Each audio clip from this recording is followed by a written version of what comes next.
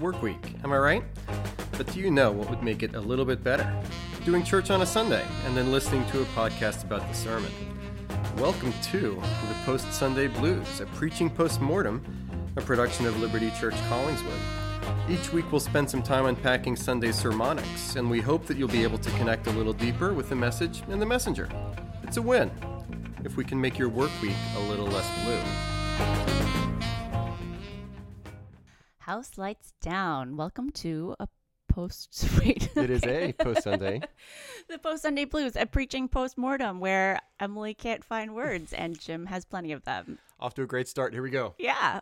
I'm Emily, like I said. I'm sitting in front of Jim, my husband, and this is the moment of the week when I get to sit down in front of him and grill him about his past Sunday's sermon. It's like a date night, only with all of you. And in the daytime, and in your office, and with your hair looking like the podcast like the logo. Authenticity. It's what we strive for here at TPSB. Yeah.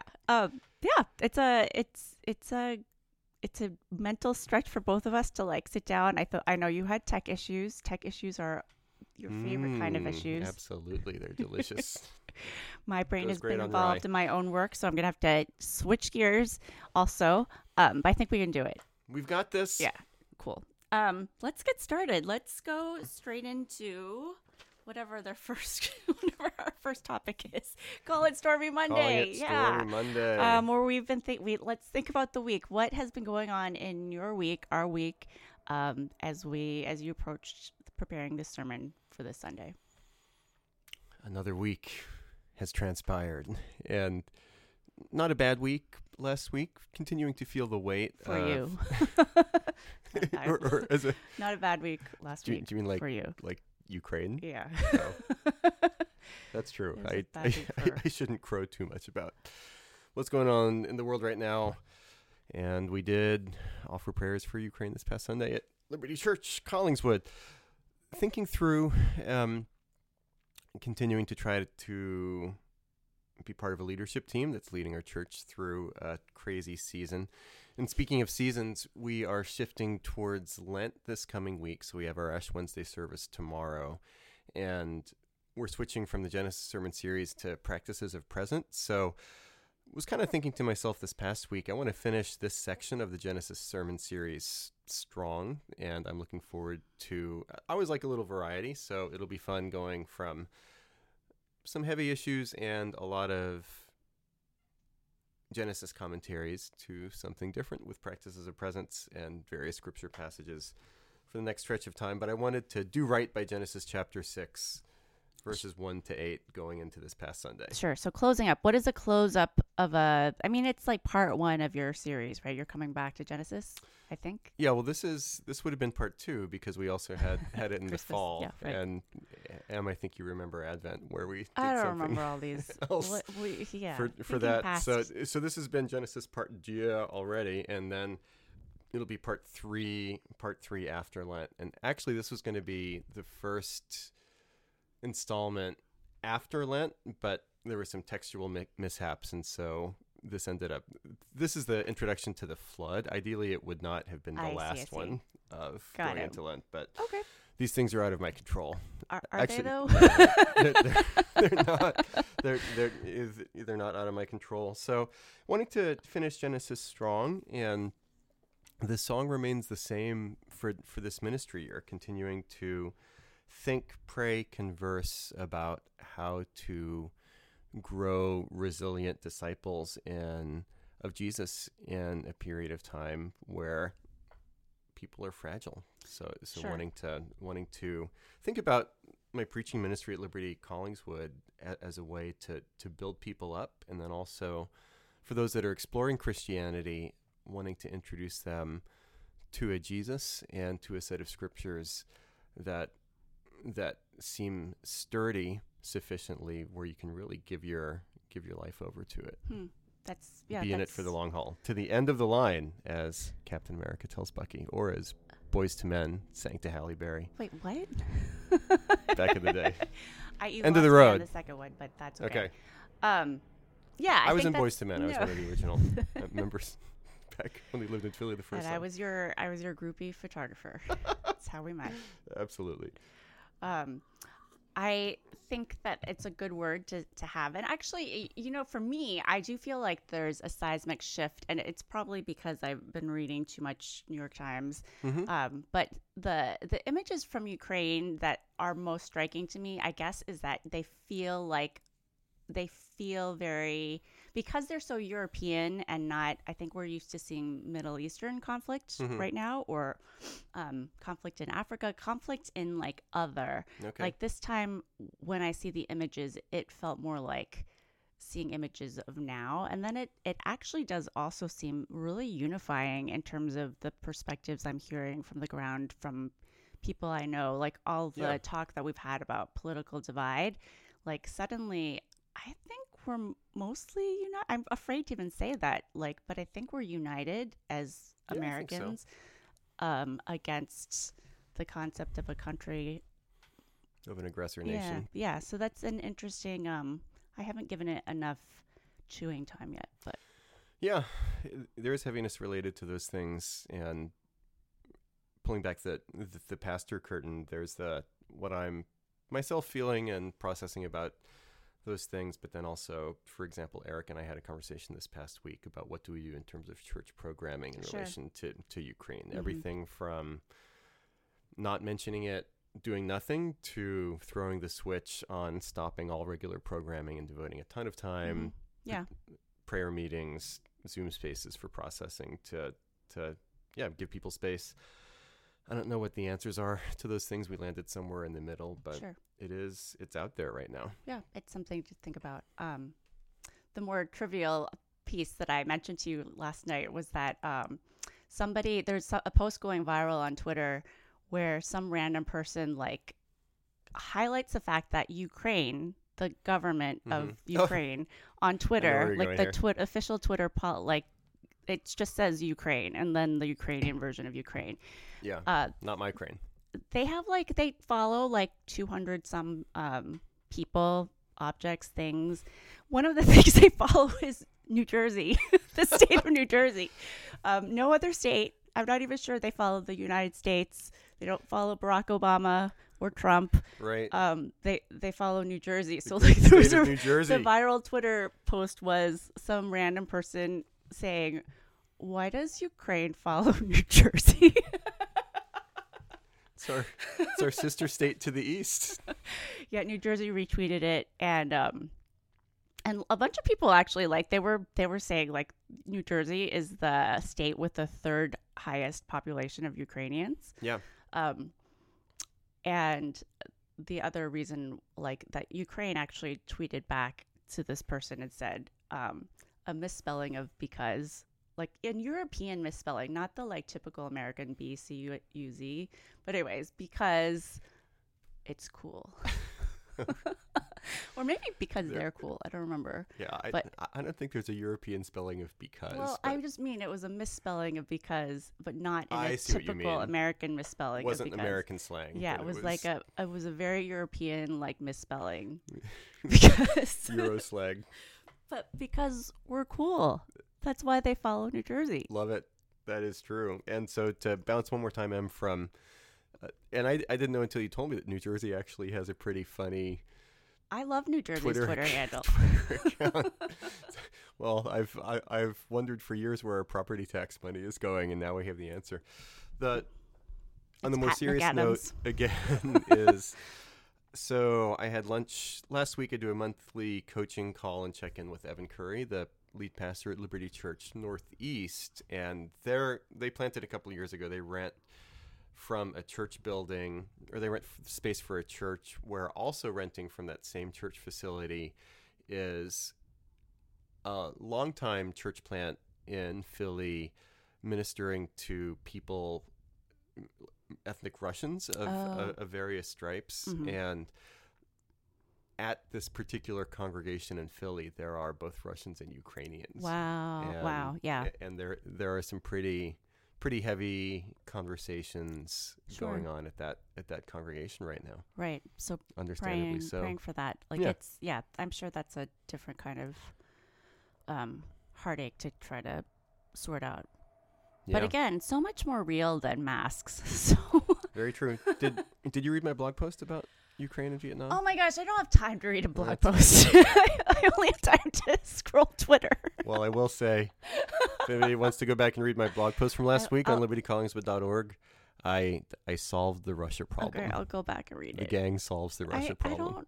I don't read newsletters. I don't click things. I just, yeah. I understand. That's fine. I do want to though. Okay. I can bank that. I hear where you're burdened this past week. Let's move on to Sun Studios and how this sermon got made, even though it was meant to be the intro to part 3. It got put to the finale of part 2 of the great cliffhanger. Yeah, the kitchen behind the kitchen.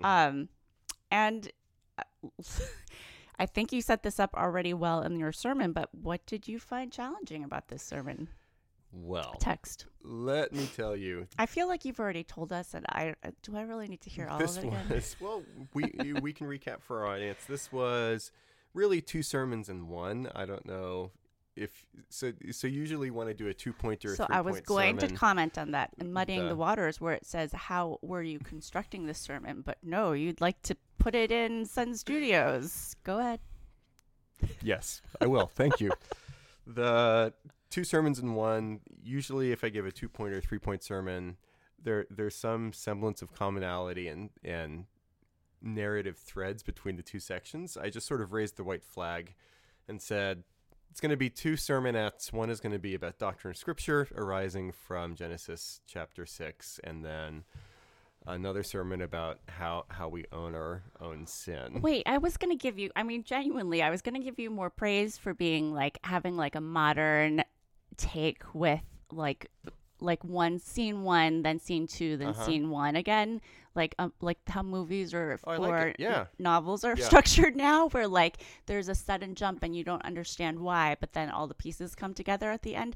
I for real thought you were doing that on purpose, and now you're just telling me Whoa! that. Wait, no.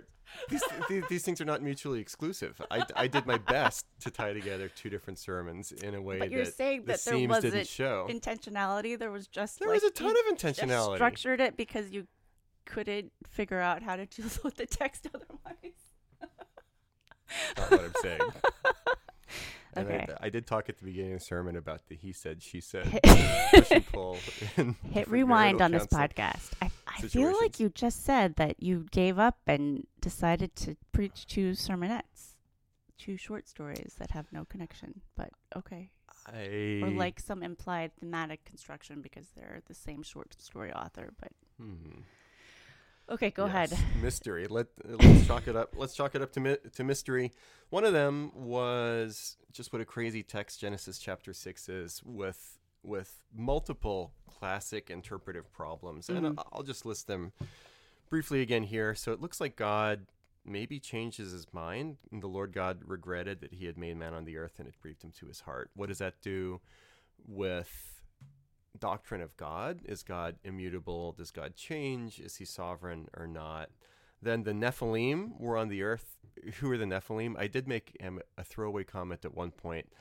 Hey, these are small potatoes in the bigger scheme of things. Nobody's ever left the faith because they couldn't get to the bottom of Nephilim. I will say, and I hope it's okay that I do, within the Liberty communion of churches, we have plenty of war stories, some of which are sad, some of which are funny. Matt Loyland, Liberty Harrisburg lead pastor, does have somebody in the early days of Liberty Harrisburg who left over his interpretation of the Nephilim Yeah. way back in the day. So I spoke too soon. Sorry about that, Matt. And you can tell your own listeners where you are with the Nephilim these days. But then also, and probably most strangely, the sons of God marrying the daughters of man. And what are all of those things? What are all of those things about? So just trying to figure out how we can be people that love the scriptures and found our lives upon the scriptures in ways that will occasionally put us in places of discomfort vis-a-vis larger currents in culture, but then also embracing the fact that we don't have absolutely everything figured out about the scriptures at the same time. So, Bible, infallible, inerrant, all of those great classic theological words, but that doesn't necessarily mean that I know everything there is to know about the Nephilim. So I was trying to strike a little bit of a balance there. I don't know if I succeeded, but Right. but I use the image from my dad in structural engineering, where you build a little flex. bit of flex, which, just to clarify, doesn't mean that, you know, the Bible's only like mostly infallible or mostly inerrant. That's not what I was trying to say, and I don't think I did. But instead, the flex comes at, it's okay to say that there's questions, or say there's that questions, hard and I things. don't have bulletproof answers to everything. And they apply to like less esoteric issues too. That there's just not always a 100% clear answer to some issues. So it's a good thing to have. I think it's a great thing to acknowledge, and just because otherwise you come and if you don't have an understanding that there are some levels of mystery, then you can get really frustrated when there are pieces of mystery. Yeah. And yeah, I don't know. So that goes back to wanting to grow disciples of Jesus that are resilient, moving into the years, decades, and generations to come. And since I have you on the line here, what's your interpretation of sons of God between angels, rulers, and the line of Seth? One of the cover tunes that you didn't reference, because you probably don't know about it, was like Madeleine L'Engle, who like wrote A Wrinkle in Time. Yeah. She wrote some other series in which she fleshed out the concept of Nephilim, and she had this whole other world. Yeah, that part of the Wrinkle of Time. It was like the same characters. Wrinkle in Time. Yeah. Yeah. They re-entered some other space, but. So I actually like deep dove into the Nephilim and stuff after reading those when I was in like high school. I had no idea. Now you know. Wow. I don't believe what you, but I also, that I think she also, there are people who like read and interpreted her works as more literal, and like became like Southern Baptists were like banning her other books. Was she and I've never read those books. Was she a Christian author, or like a combination of Christian and New Agey a little bit, or I don't remember. Okay, I'm not gonna. Sure. I don't want to be on the record for that kind of thing. Definitely not. Helen was we're on board. I loved A Wrinkle in Time, though. I actually love love the other books too. Tilda but Angle. Yeah, we don't want to be Langle right now. Can we? We're already in muddying the water, so let's just still be muddy. Right? No, we're not? What? But then the other part for sermon number 2 from this past Sunday, even though they were very artfully woven together into a satisfying whole. Verse 5, a classic statement about the total depravity of human beings. The Lord saw that the wickedness of man was great in the earth, and that every intention of the thoughts of his heart was only evil continually. So gave an opportunity to unpack doctrine of Scripture that's really hard, but then also, I believe, true and therefore good for us to wrestle with. And so it was a textus classicus for the doctrine of total depravity and original sin, and talked about that. Why are you smiling? Are we muddying the waters yet? Let's go there. Okay, so since this was so intentional, the juxtaposition of these two narrative stories. Whenever you're worried that you're not making sense, just say it's a juxtaposition, and then you're there. Boom. Yeah, what do you feel like the through line was the question I was gonna, or I guess the question I really was gonna ask before you introduced it yourself was like the why, because I honestly thought you approached it more intentionally with like the idea of framing and so is the real reason why just because like as you were preparing the sermon you just felt two separate sermons in the text and then they bubbled up in this way? Or so structurally it was a 2-part sermon, Doctrine of Scripture number 1 and then Doctrine of Sin number 2. In the introduction I cast the line forward to the second part of the sermon, which creates the illusion of more narrative flow and through line. But then the thought processes on those 2 sections were simply the rock and the hard place, where there's enough going on that's a little bit weird and crazy in terms of scriptural interpretation that it would seem dishonest of me not to name some of the elephant in the room about, like, hey, what is really going on here? You need to follow the advice of the commentator. Right. Gosh. The commentator who said, what did he say? He was like, I don't think this is a good idea it's not to worth preach it on. to preach on. Yeah. Thanks, buddy. That was pretty shocking to see that in the commentary. So it seemed like a good entree into talking about some Doctrine of Scripture stuff, connecting with the sermon that I preached back in November, because it would be on people's minds anyway, I figured. Like, what? Why does this make sense? Or how is this here? Can I trust the Bible when all of this weird stuff is going on? But then also, I didn't only want to talk about those things in a sermon like this, because the point of the passage, properly speaking, whatever else it is to introduce the flood and say, how did things get this bad? So that Genesis 6:1-8 is not about doctrine of Scripture.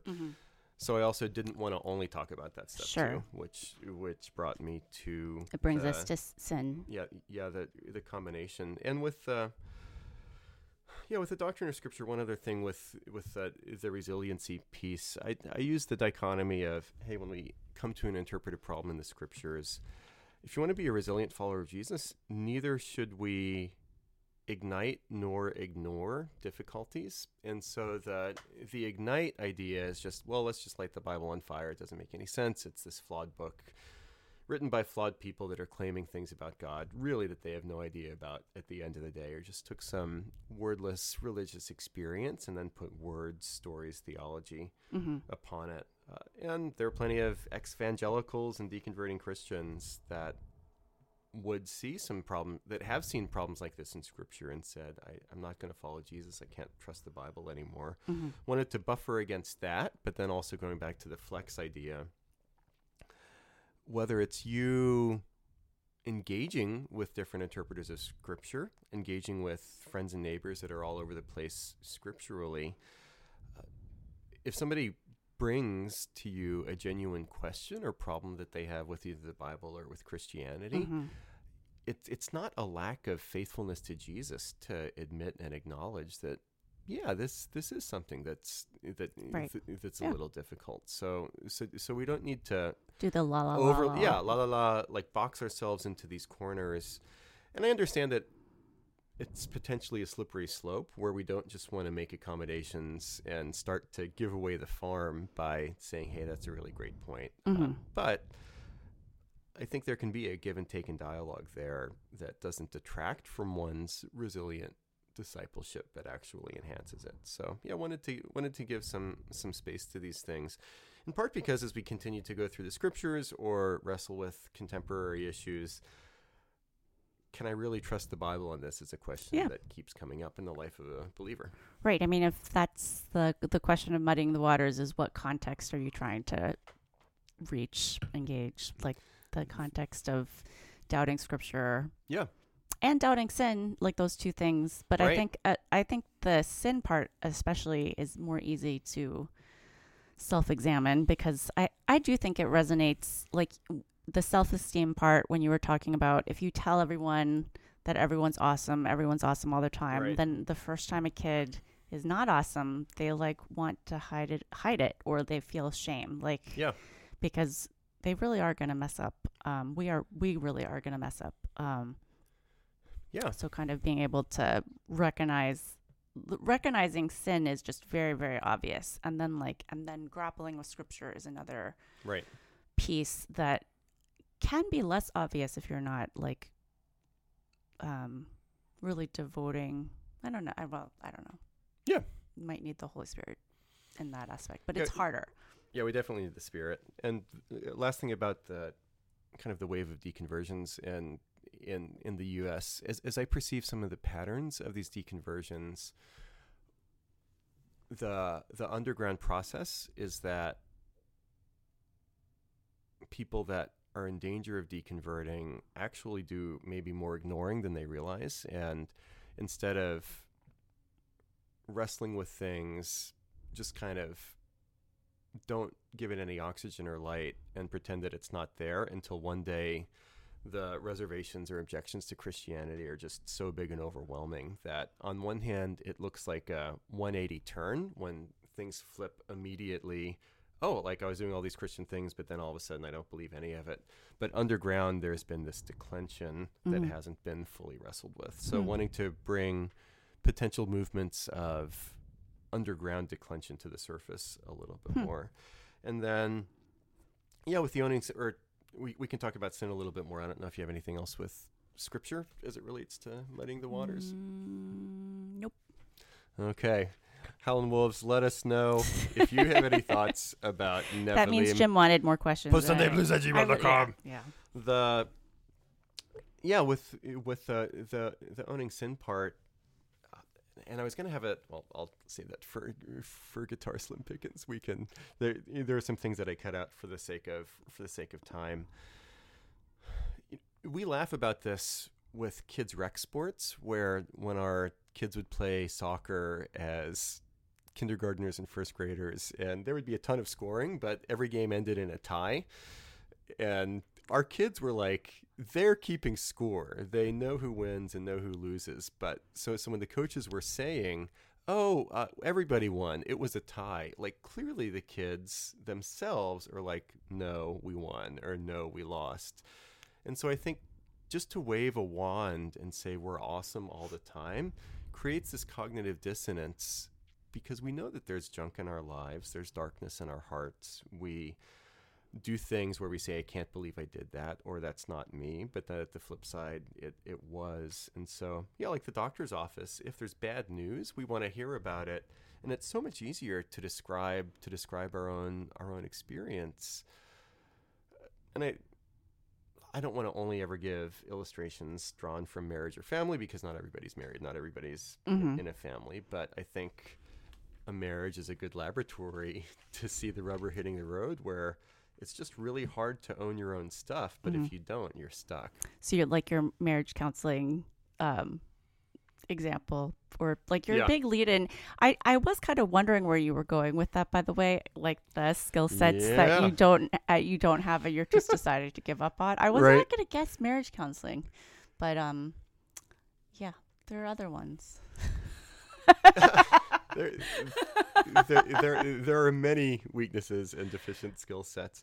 Well, with the marriage counseling, I don't know if you remember at our previous church, and we shouldn't say who, you and I spent 2 hours per week for the better course of a year with this one couple, where it was like every Friday from like 1 to 3, we sat with this couple maybe for 50 sessions over a year and a half.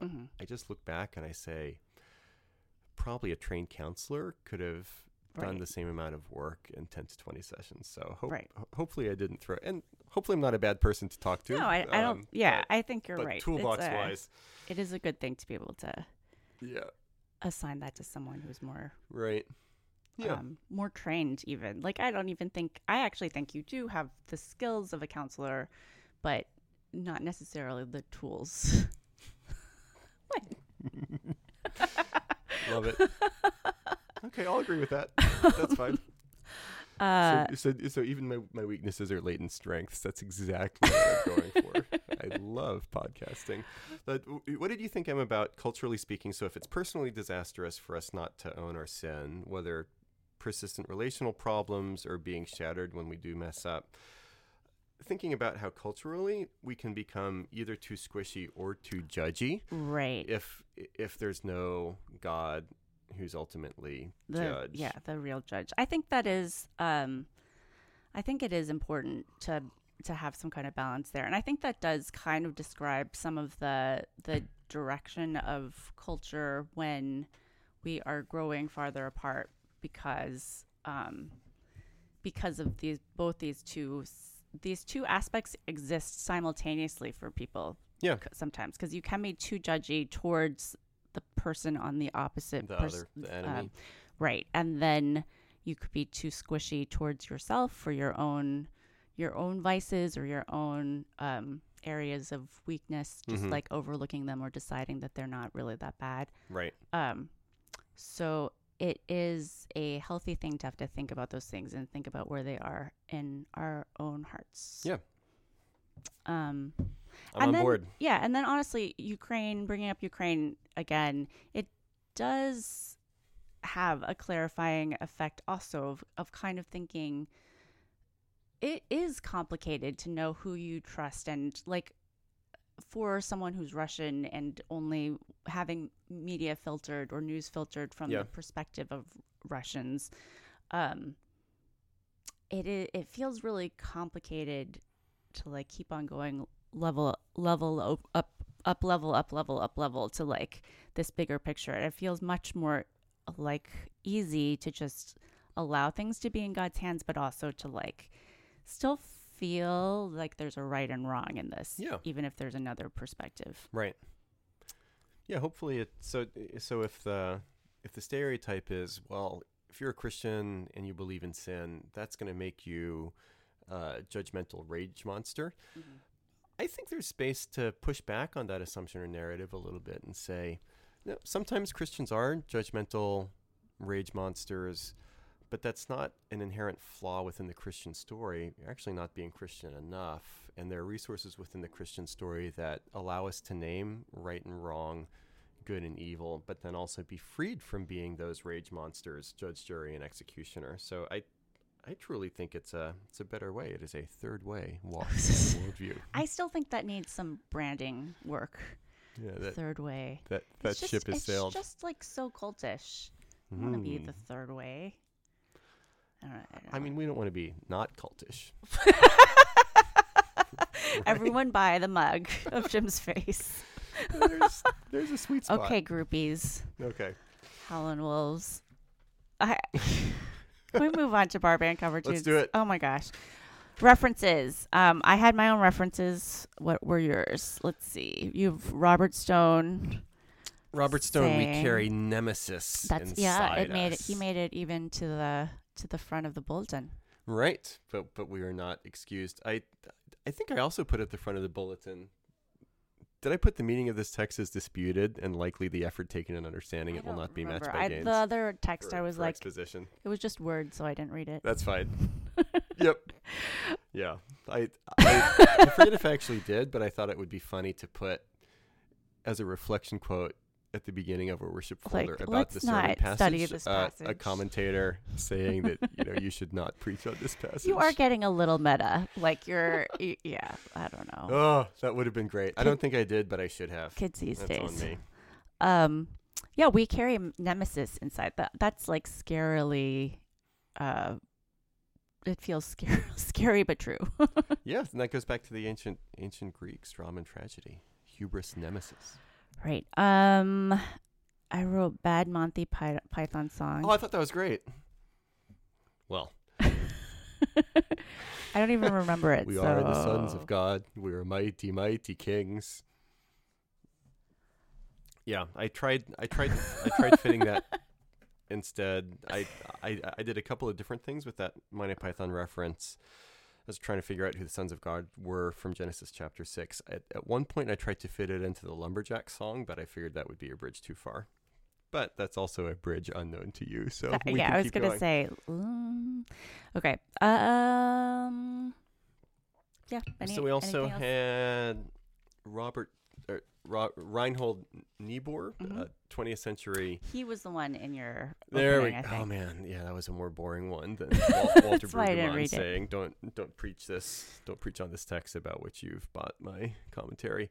So Niebuhr, thinking through the myth of progress in the 20th century, saying that if you lose the Christian story, then human progress is only a narrative of fulfillment, but that just sets ourselves up for catastrophe in different ways. And I think that is a continuing dangling question for different visions of human progress in the 21st century.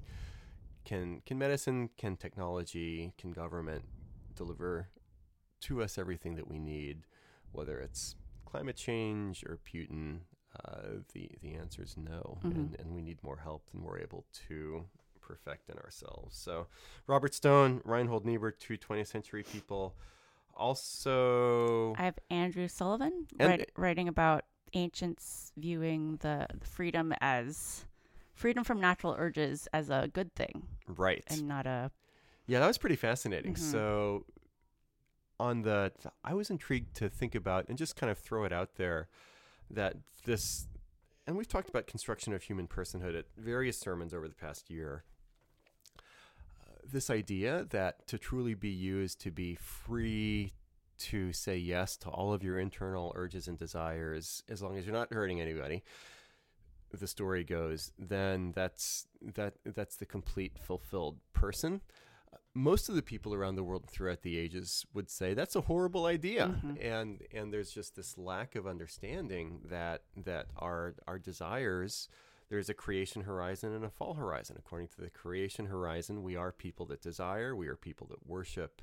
Those are good things, but all of these desires and these worships are corrupted and flawed. And so coming in to a more whole version of ourselves means that we have to get a handle on these desires. And if we don't, we're just saying yes to eating popcorn and ice cream all day without or worse without asking broader questions about, or I'll put it this way, as human beings, if we only ask the question, what does it mean to be free, without also asking the question, what does it mean to be good, we are going to miss the mark on human personhood every time. And that was Andrew Sullivan talking about the ancients would not approve of our view of freedom. Our view of freedom. There's also another thing. There's an Atlantic article quote about from a secular writer saying that religion is actually good for society because it keeps us from being judged, jury, and executioners from other people. So we had those things. We had the Monty Python, the Wimbledon reference. You know, that's a tennis tournament, right? Okay, so I'm getting an eye roll. I enjoyed the Wimbledon reference at the beginning with the he said, she said, going back and forth, turning my head. The reference originally there, and then we can go to Guitar Slim Pickens and see what we got here. The original reference there was going to be Admiral James Stockdale in the vice presidential debate between Lloyd Benson, Dan Wimbledon Quayle, was better, and Ross Perot's vice presidential candidate. When at certain points, Admiral Stockdale, who probably was too aged he's a huge war hero and like a really hoss of a man, but maybe past his prime at that point, and was just clearly confused in the course of the debate, and I think he said at one point, "I feel like I'm at a tennis tournament." So you can Google that. Why is women's tennis the only sport that in which women are equally as viewed as men? What do you mean? I mean, WNBA versus NBA. Oh. Golf. Running. I don't know.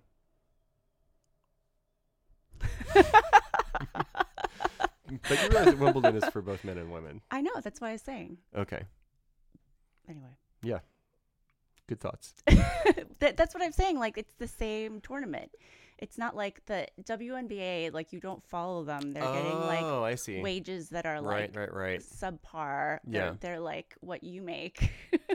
I mean, they're maybe not. I don't know. There's plenty of events at the Olympics that are co-ed that way. I know, but Wimbledon or women's tennis is actually popular. I mean, among never mind. Okay. No, I'm interested. Tell me more about women's tennis. Any leftovers? Yes. So Guitar Slim Pickens. The sermon was a little long. I need to make a couple of systemic tweaks to get my sermon length back under control. Not preaching 2 sermons. That would be step number 1. So apologies to people if it feels like I went a little long this past Sunday, because I did. And then also Guitar Slim Pickings. I was going to, in the section about cultural disaster, sometimes when we lose our sense of sin, there was going to be a section in there about U.S. education policy in America going back Oh to my gosh.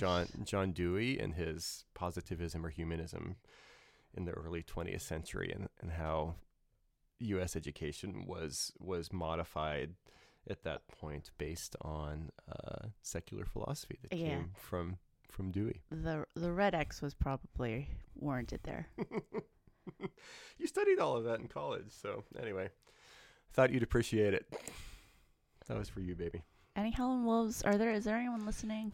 They're, Anyone out there? They're listening. So a couple of things I did get, and this came to my Gym at Liberty account, so I won't say who, but I was sent a paper that somebody did in college specifically about the sons of God and the daughters It's of a men. common adolescent thing. That I really appreciated. It was a really good paper, and this person made the claim that the sons of God were actually angels. Oh, It got me right. thinking. The number one. Yeah, the one that choice. to me created too many problems in relation to mythology. Okay. I oversimplified when I said nowhere else in the scriptures are sons of God potentially used for That angels. person gotcha. So that was a good move. I did study that this past week.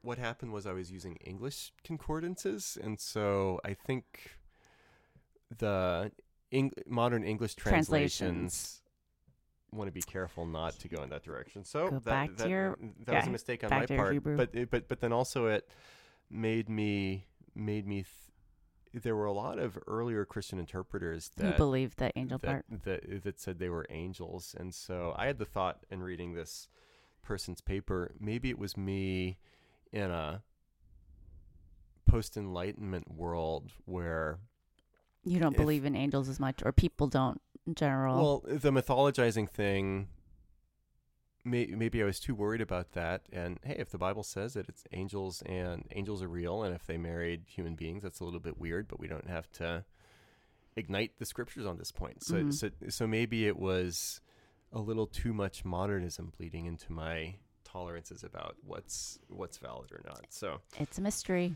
I appreciated that. And then also got a text from Howlin' Wolf on Sunday afternoon. Thank you for your sermon today, Jim. I wish I heard it before a crisis of faith earlier on in my adult life, and I appreciated the analogy of structures paradoxically needing to flex to stay standing. Mm-hmm. But then also, one question about the sermon. Did you describe Andrew Sullivan as not being a believer, or did I mishear you? I've heard him call himself Catholic. So I actually meant to go back To check. and double check. I didn't do that between Sunday afternoon and this Tuesday morning. Good call, dude. But it's very. I thought Andrew Jim is Sullivan not always right. I'm described as finally getting people on my not a person side. of faith, but I'll take this Howlin' Wolf's word for it that he describes himself as a Catholic. So It's that not just sounds great to me. It's not just our kids who are finding the holes in Dad's speeches. Yes, the gaps in the armor are coming to the fore. So yeah, those are the Howlin' Wolves that we had. Feel free to write in, everybody. PostSundayBlues@gmail.com. We do love hearing from you. It's good to interact with people, to, again, just kind of be in your mental spaces. I know that Jim has some other things that he'd like to share. So this is a week where not only on the Liberty Church Collingswood podcast feed do you get a sermon, do you get the Post Sunday Blues preaching postmortem, but you also receive on Friday morning 5 golden things. So tune into our inaugural episode this week. Me and Kelly, our Liberty Kids director, talking about 5 things that you lose when you become a parent. So we're excited to keep building out this podcast feed as we push back the darkness of digital Babylon. Have you listened to Ringer Food yet? You know, I've tried multiple points to listen to different food podcasts. They just make me hungry. So I end up. What about the Candy podcast? I end Your up- Candy interview with Pat. Did that make you hungry? Not based on past candy. That's next Friday's spoiler. drop. And with that, how was it?